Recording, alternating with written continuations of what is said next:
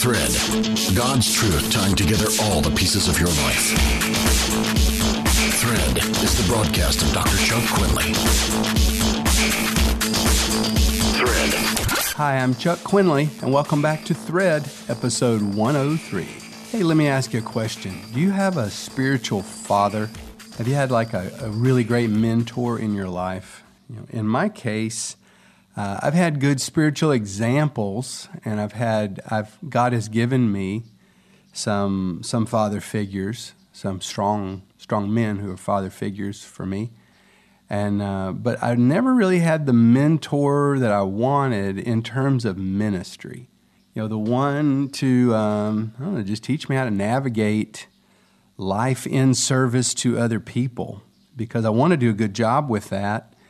And I want to pour myself into it, but I also want to succeed at it. I want things to go well.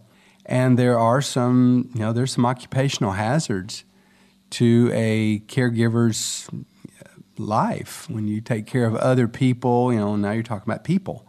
And people have issues, and stuff can come up, can happen. So anyway, I just always wished I'd had a little bit more in that, and that's what made me determined, even as a young man, to be that for others to the best of my ability. My dad was a great father for me, is still a great father for me. We have a good relationship, and he's a strength in my life. And that's what this episode is about. It's about Paul and Barnabas and their fatherly ministry in the churches. Up to this point, we've been talking about them as church planners and pioneers and tough guys who could go do public engagement, go stand in a public place and start talking to people that walk by and try to gather a crowd, and they can take getting beat up for the ministry. They're pretty amazing. But there's two sides of that ministry. They weren't just the rough and ready type. Some people in the kingdom have a God-given authority, and it's kind of like a father, or it might be like a mother. I've had some great spiritual mothers too.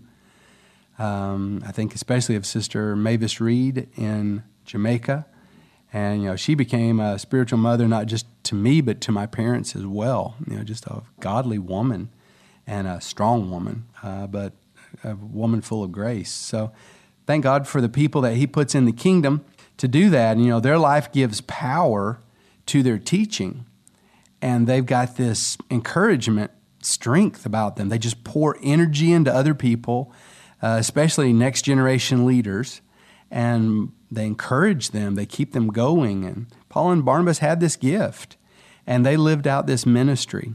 We've already seen that they were great at startups, and they were great at that bold, initial, groundbreaking work that you have to do if you want to establish or plant anything.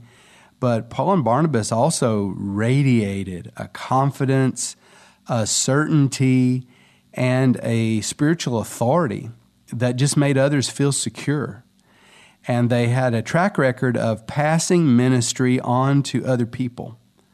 They believed that God had enabled them, and I think this is true. He had enabled them to impart spiritual gifts and spiritual authority to other people, and they would lay hands on these people publicly, and they would confer upon them. This is how I take laying hands on people. I think it means that whatever God has given to me, I can give to other people. What I don't have, I can't give. But there are gifts that He's given me, and there is encouragement He's given me, and there's all kinds of stuff. God has filled me up with so many good things. And I believe that the Holy Spirit gives me the authority to give those things to other people that I believe would use them and need them. And that's what Paul and Barnabas did. And God bore witness to that because He did release gifts in the new leaders at the moment they laid hands on them. Paul talks to Timothy and he said, where you got your gift, I laid hands on you. I remember the moment when it came into you. Well, we're in Acts chapter 14, verses 21 through 28. Acts chapter 14, 21 through 28. They have just finished this very exhausting church planting, crowd engaging tour. And they get to the end of the line, and then they rest for a bit, and then Paul says, okay, let's reverse and go back. And so now they start going back to all these places where they left every one of these towns under a firestorm of, physical conflict, people wanting to kill them and beat them and jail them, and they go right back to those same towns now. But this time it's different. They're not going there for public ministry. They don't intend to, antagonize any more resistance because they have established what they came there to establish. There is a growing church. There's a living body of Christ in that town. It's like the mustard seed that has been sown, and once it's sown, it will keep growing. Now, what this trip was about was for strengthening the young churches, because a church is a spiritual community. It's not a building, and Christians didn't have buildings for 300 years. Now, think about that for a minute. 300 years. It's not, they had a 10-year setback. They couldn't find a building. I've been through that. When we pastored in Manila, we had 10 years basically without a building. We worshiped every Sunday in a movie theater in between movie shows. And we grew beautifully there. The New Testament church had no buildings for 300 years. No one ever said, oh, it's the church down the street, you'll see it on the hill. You couldn't say that because Christians were a persecuted people in many places, and they just met in homes. They met quietly. They met in the woods. They met, wherever there was a place, but they didn't build a thing called a church. What they were was the ecclesia. That's what the New Testament word is. And ecclesia simply means that God stood and called out, come to me. And a lot of people ignored that completely, and a lot of people ran away from that. But some people came to it because they wanted to come to God. They wanted to be near Him. They wanted to know Him as a person. And when those people all came to God, then having come to God, that's what holds us together. We look to the right and the left, and we realize we're not the only people there. Jesus didn't teach us to pray, my Father, which art in heaven. It's our Father, because I'm not the only one. I'm not God's only child, and I'm not the only one that's seeking to walk with Him. And so they become the ecclesia. And so Paul and Barnabas now go. Verse 22 says they went back to these cities to strengthen the souls, And there's a certain kind of strengthening in the soul. The soul is the part of you that's listening to me right now. You've got a body, you have ears, that's what allows you to hear this. But it's your soul that takes it in. It's your soul that has all your feelings about life and your dreams and your hopes. And it's your soul that God uses to give revelation to. And it's your soul. You live out of your soul. And it gives you the strength to live. And they exhort them. The scripture says in verse 22 of Acts chapter 14, they were strengthening the souls of the disciples. They were exhorting them. To exhort means to remind you of something you already know. They were exhorting them to continue in the faith.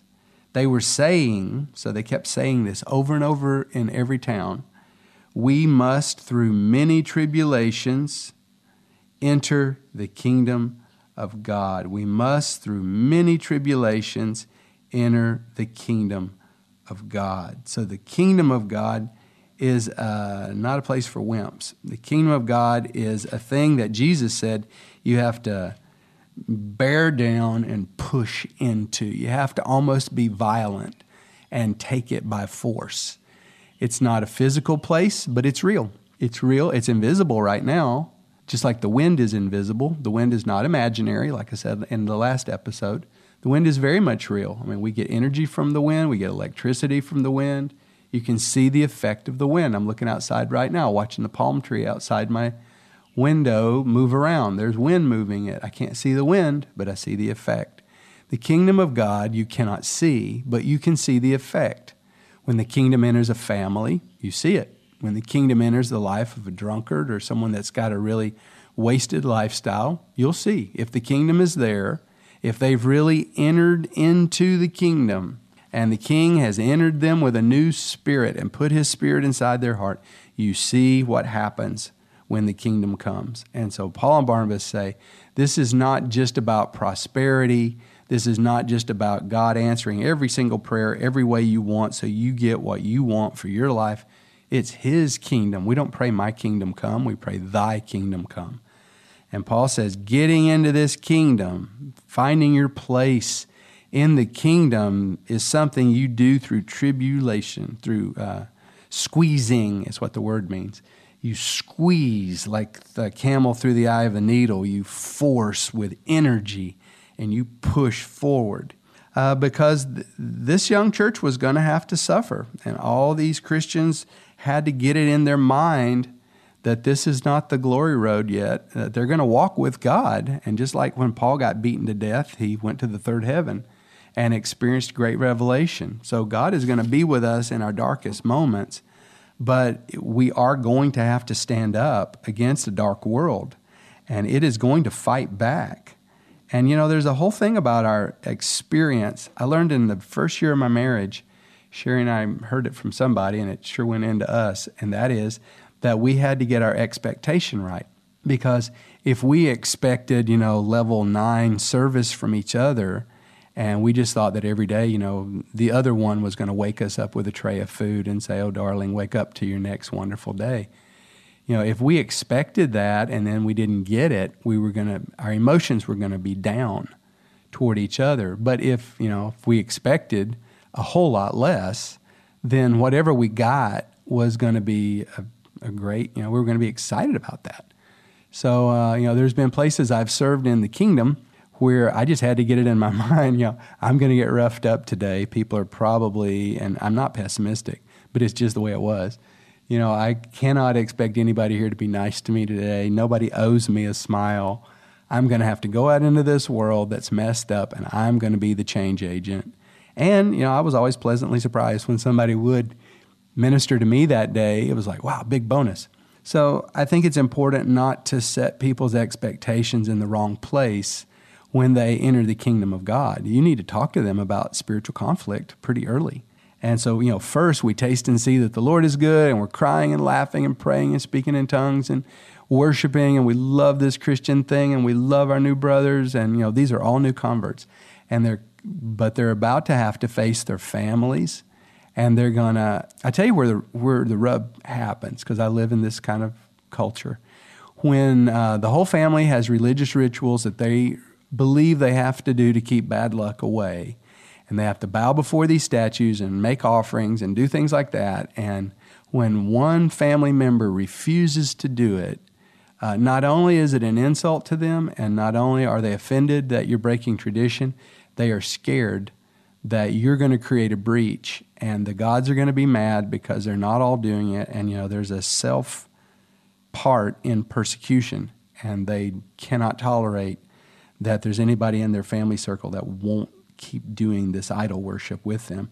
So if you're going to stand against that, you're going to have to get strong. You may get kicked out of your family. You may go through some really hard times, and it's important to get the mental toughness that these young people needed if they were going to serve God in an anti-Christ age. And so Paul and Barnabas were faithful to their ministry, and they hardened them against fear.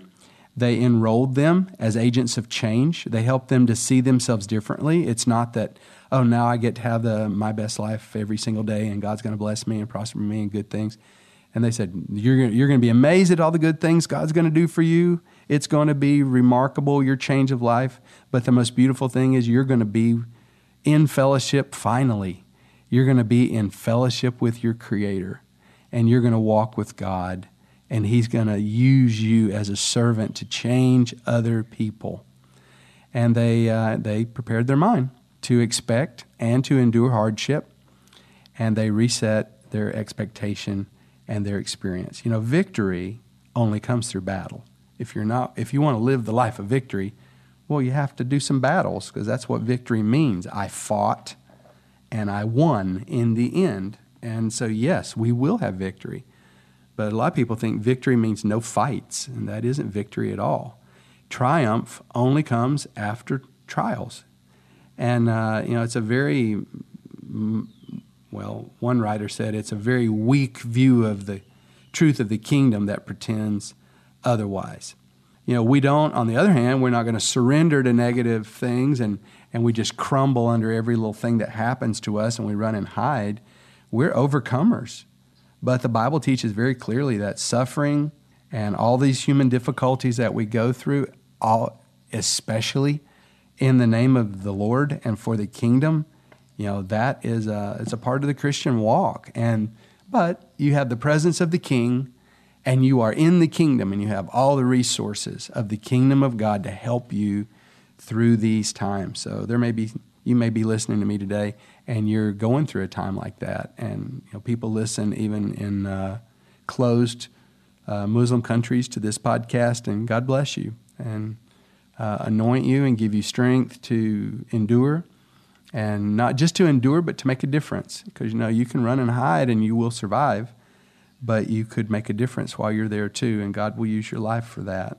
And that's why He has you in that environment. In every persecution scenario, there are hungry people, there are searching people, and there's an opportunity to get that overcomer's mindset. And if you ever get it, because in the Old Testament, the big word was deliverance.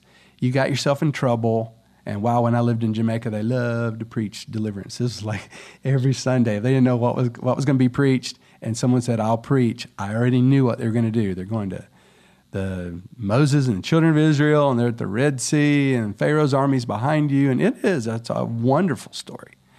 But the word deliverance is almost absent from the New Testament. That's kind of amazing. The Old Testament, wow, that word is everywhere. You get in trouble, you fall on your knees, you cry and shout for God, please help me, we're sorry for what we did. And the Lord comes and delivers you. And David writes about it in the Psalms. But in the New Testament, you'll hardly ever see that word. There's a new word. It's a higher word. It's called overcomer. And you still get in a mess, and you still have problems, and you still have enemies all around, and you take up the shield of faith, and you put on the whole armor of God, and you take a deep breath in the Holy Spirit, which this is a new experience because we've been cleansed and made right with God by the blood of Jesus. The Holy Spirit fills us up and gives us strength and fight and armor, and we get supernatural authority and power and grace to fight and grace to die. And we approach our traumas differently in the New Testament order because the kingdom of God is not coming, it is here. It's growing larger. One day the invisible kingdom will be a visible kingdom, but it's here and it's real, and you can live in it, and you, my friend, can be an overcomer. So they preached that, and verse 23 says they went and they appointed elders in every church. Notice they did not elect elders in every church. They appointed them. They were the church planners. They were the spiritual fathers, and as they looked across the congregation, they could spot the people that had the maturity to be a father to other people. I have tried to help people into these roles and teach them to be a spiritual father and teach them to be a spiritual guide, and it has failed every time. What you have to do is you look at the congregation and you see who's already like that. There's already people in the congregation that everybody runs to and everybody looks to them, and you just have to convince those people to get past their fears and that they are the one God has already chosen to be a spiritual elder in the lives of others. Elder doesn't mean you know everything. It just means you're farther along. Elder, it's comparative, not superlative. So they appointed them. And they did not appoint solo power figures in churches. They appointed elders. They, a small circle. Christian churches weren't very large, but they appointed small circles of leaders, and they said, okay, you guys just be the circle, be the strength here and share speaking, and whoever's the best and the most anointed at every different part, you do that part the most, but you guys can work it out. But you need people to cover your back, and you don't need the thought that I'm the only one in charge of this group. It's important to share the load, and spiritual leadership. It's natural that there will be one leader stronger than the others, and I think God is behind that too. But I think it's important for that leader and the others to understand that Jesus had his 12 and he had his 3 super leaders, and he was the senior leader. but he was there to build them up. He wanted every one of them to do everything he did.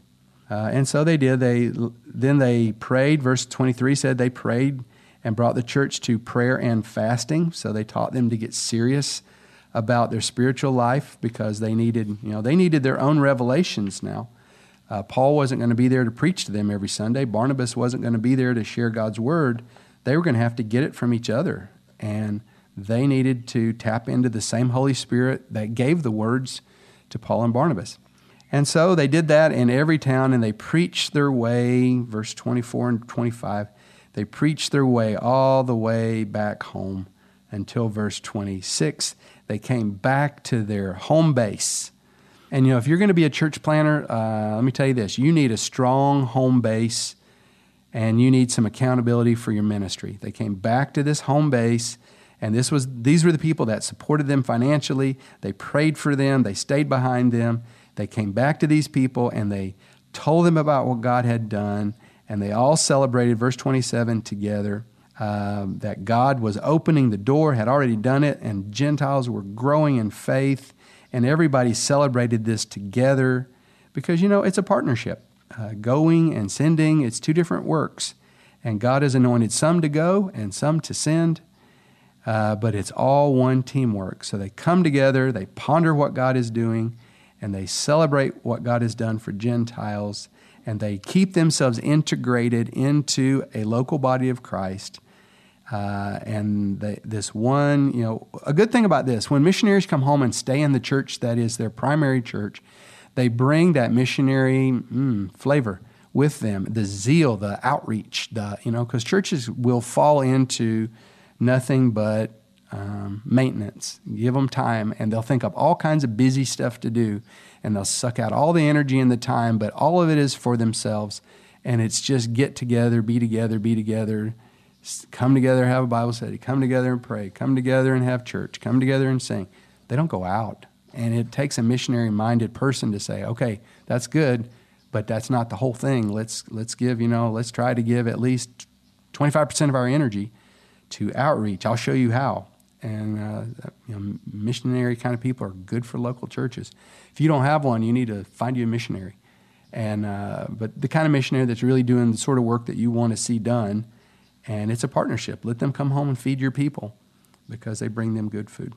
Okay, well, this week's discussion on the website is, what kind of spiritual guide do you want? If you could ask for a mentor, if you could have somebody to give you some help, what kind of help do you want?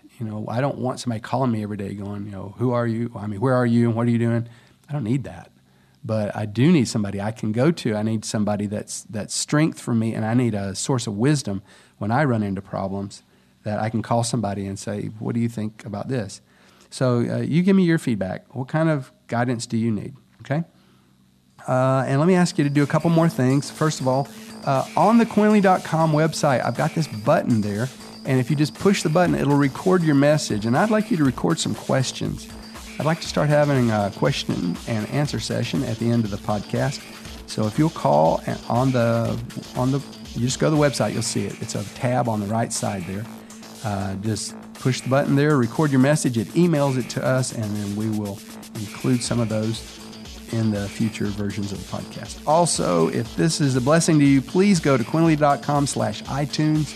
Give us a rating and a comment on iTunes, and go to Quinley.com/love and give us some love on Facebook. Let your friends know you listen to the Thread podcast and show them how they can get it just by visiting Quinley.com. And from there, they can get to the iTunes feed and Stitcher and all the others. All right. Thanks again. And thank you for supporting us for 103 episodes of this podcast. God bless you. If you want to write me, chuck@Quinley.com. That's all for now. I'll talk to you next time on the next edition of the Thread podcast. Thread is the broadcast of Dr. Chuck Quinley. Log on to Quinley.com. Thread.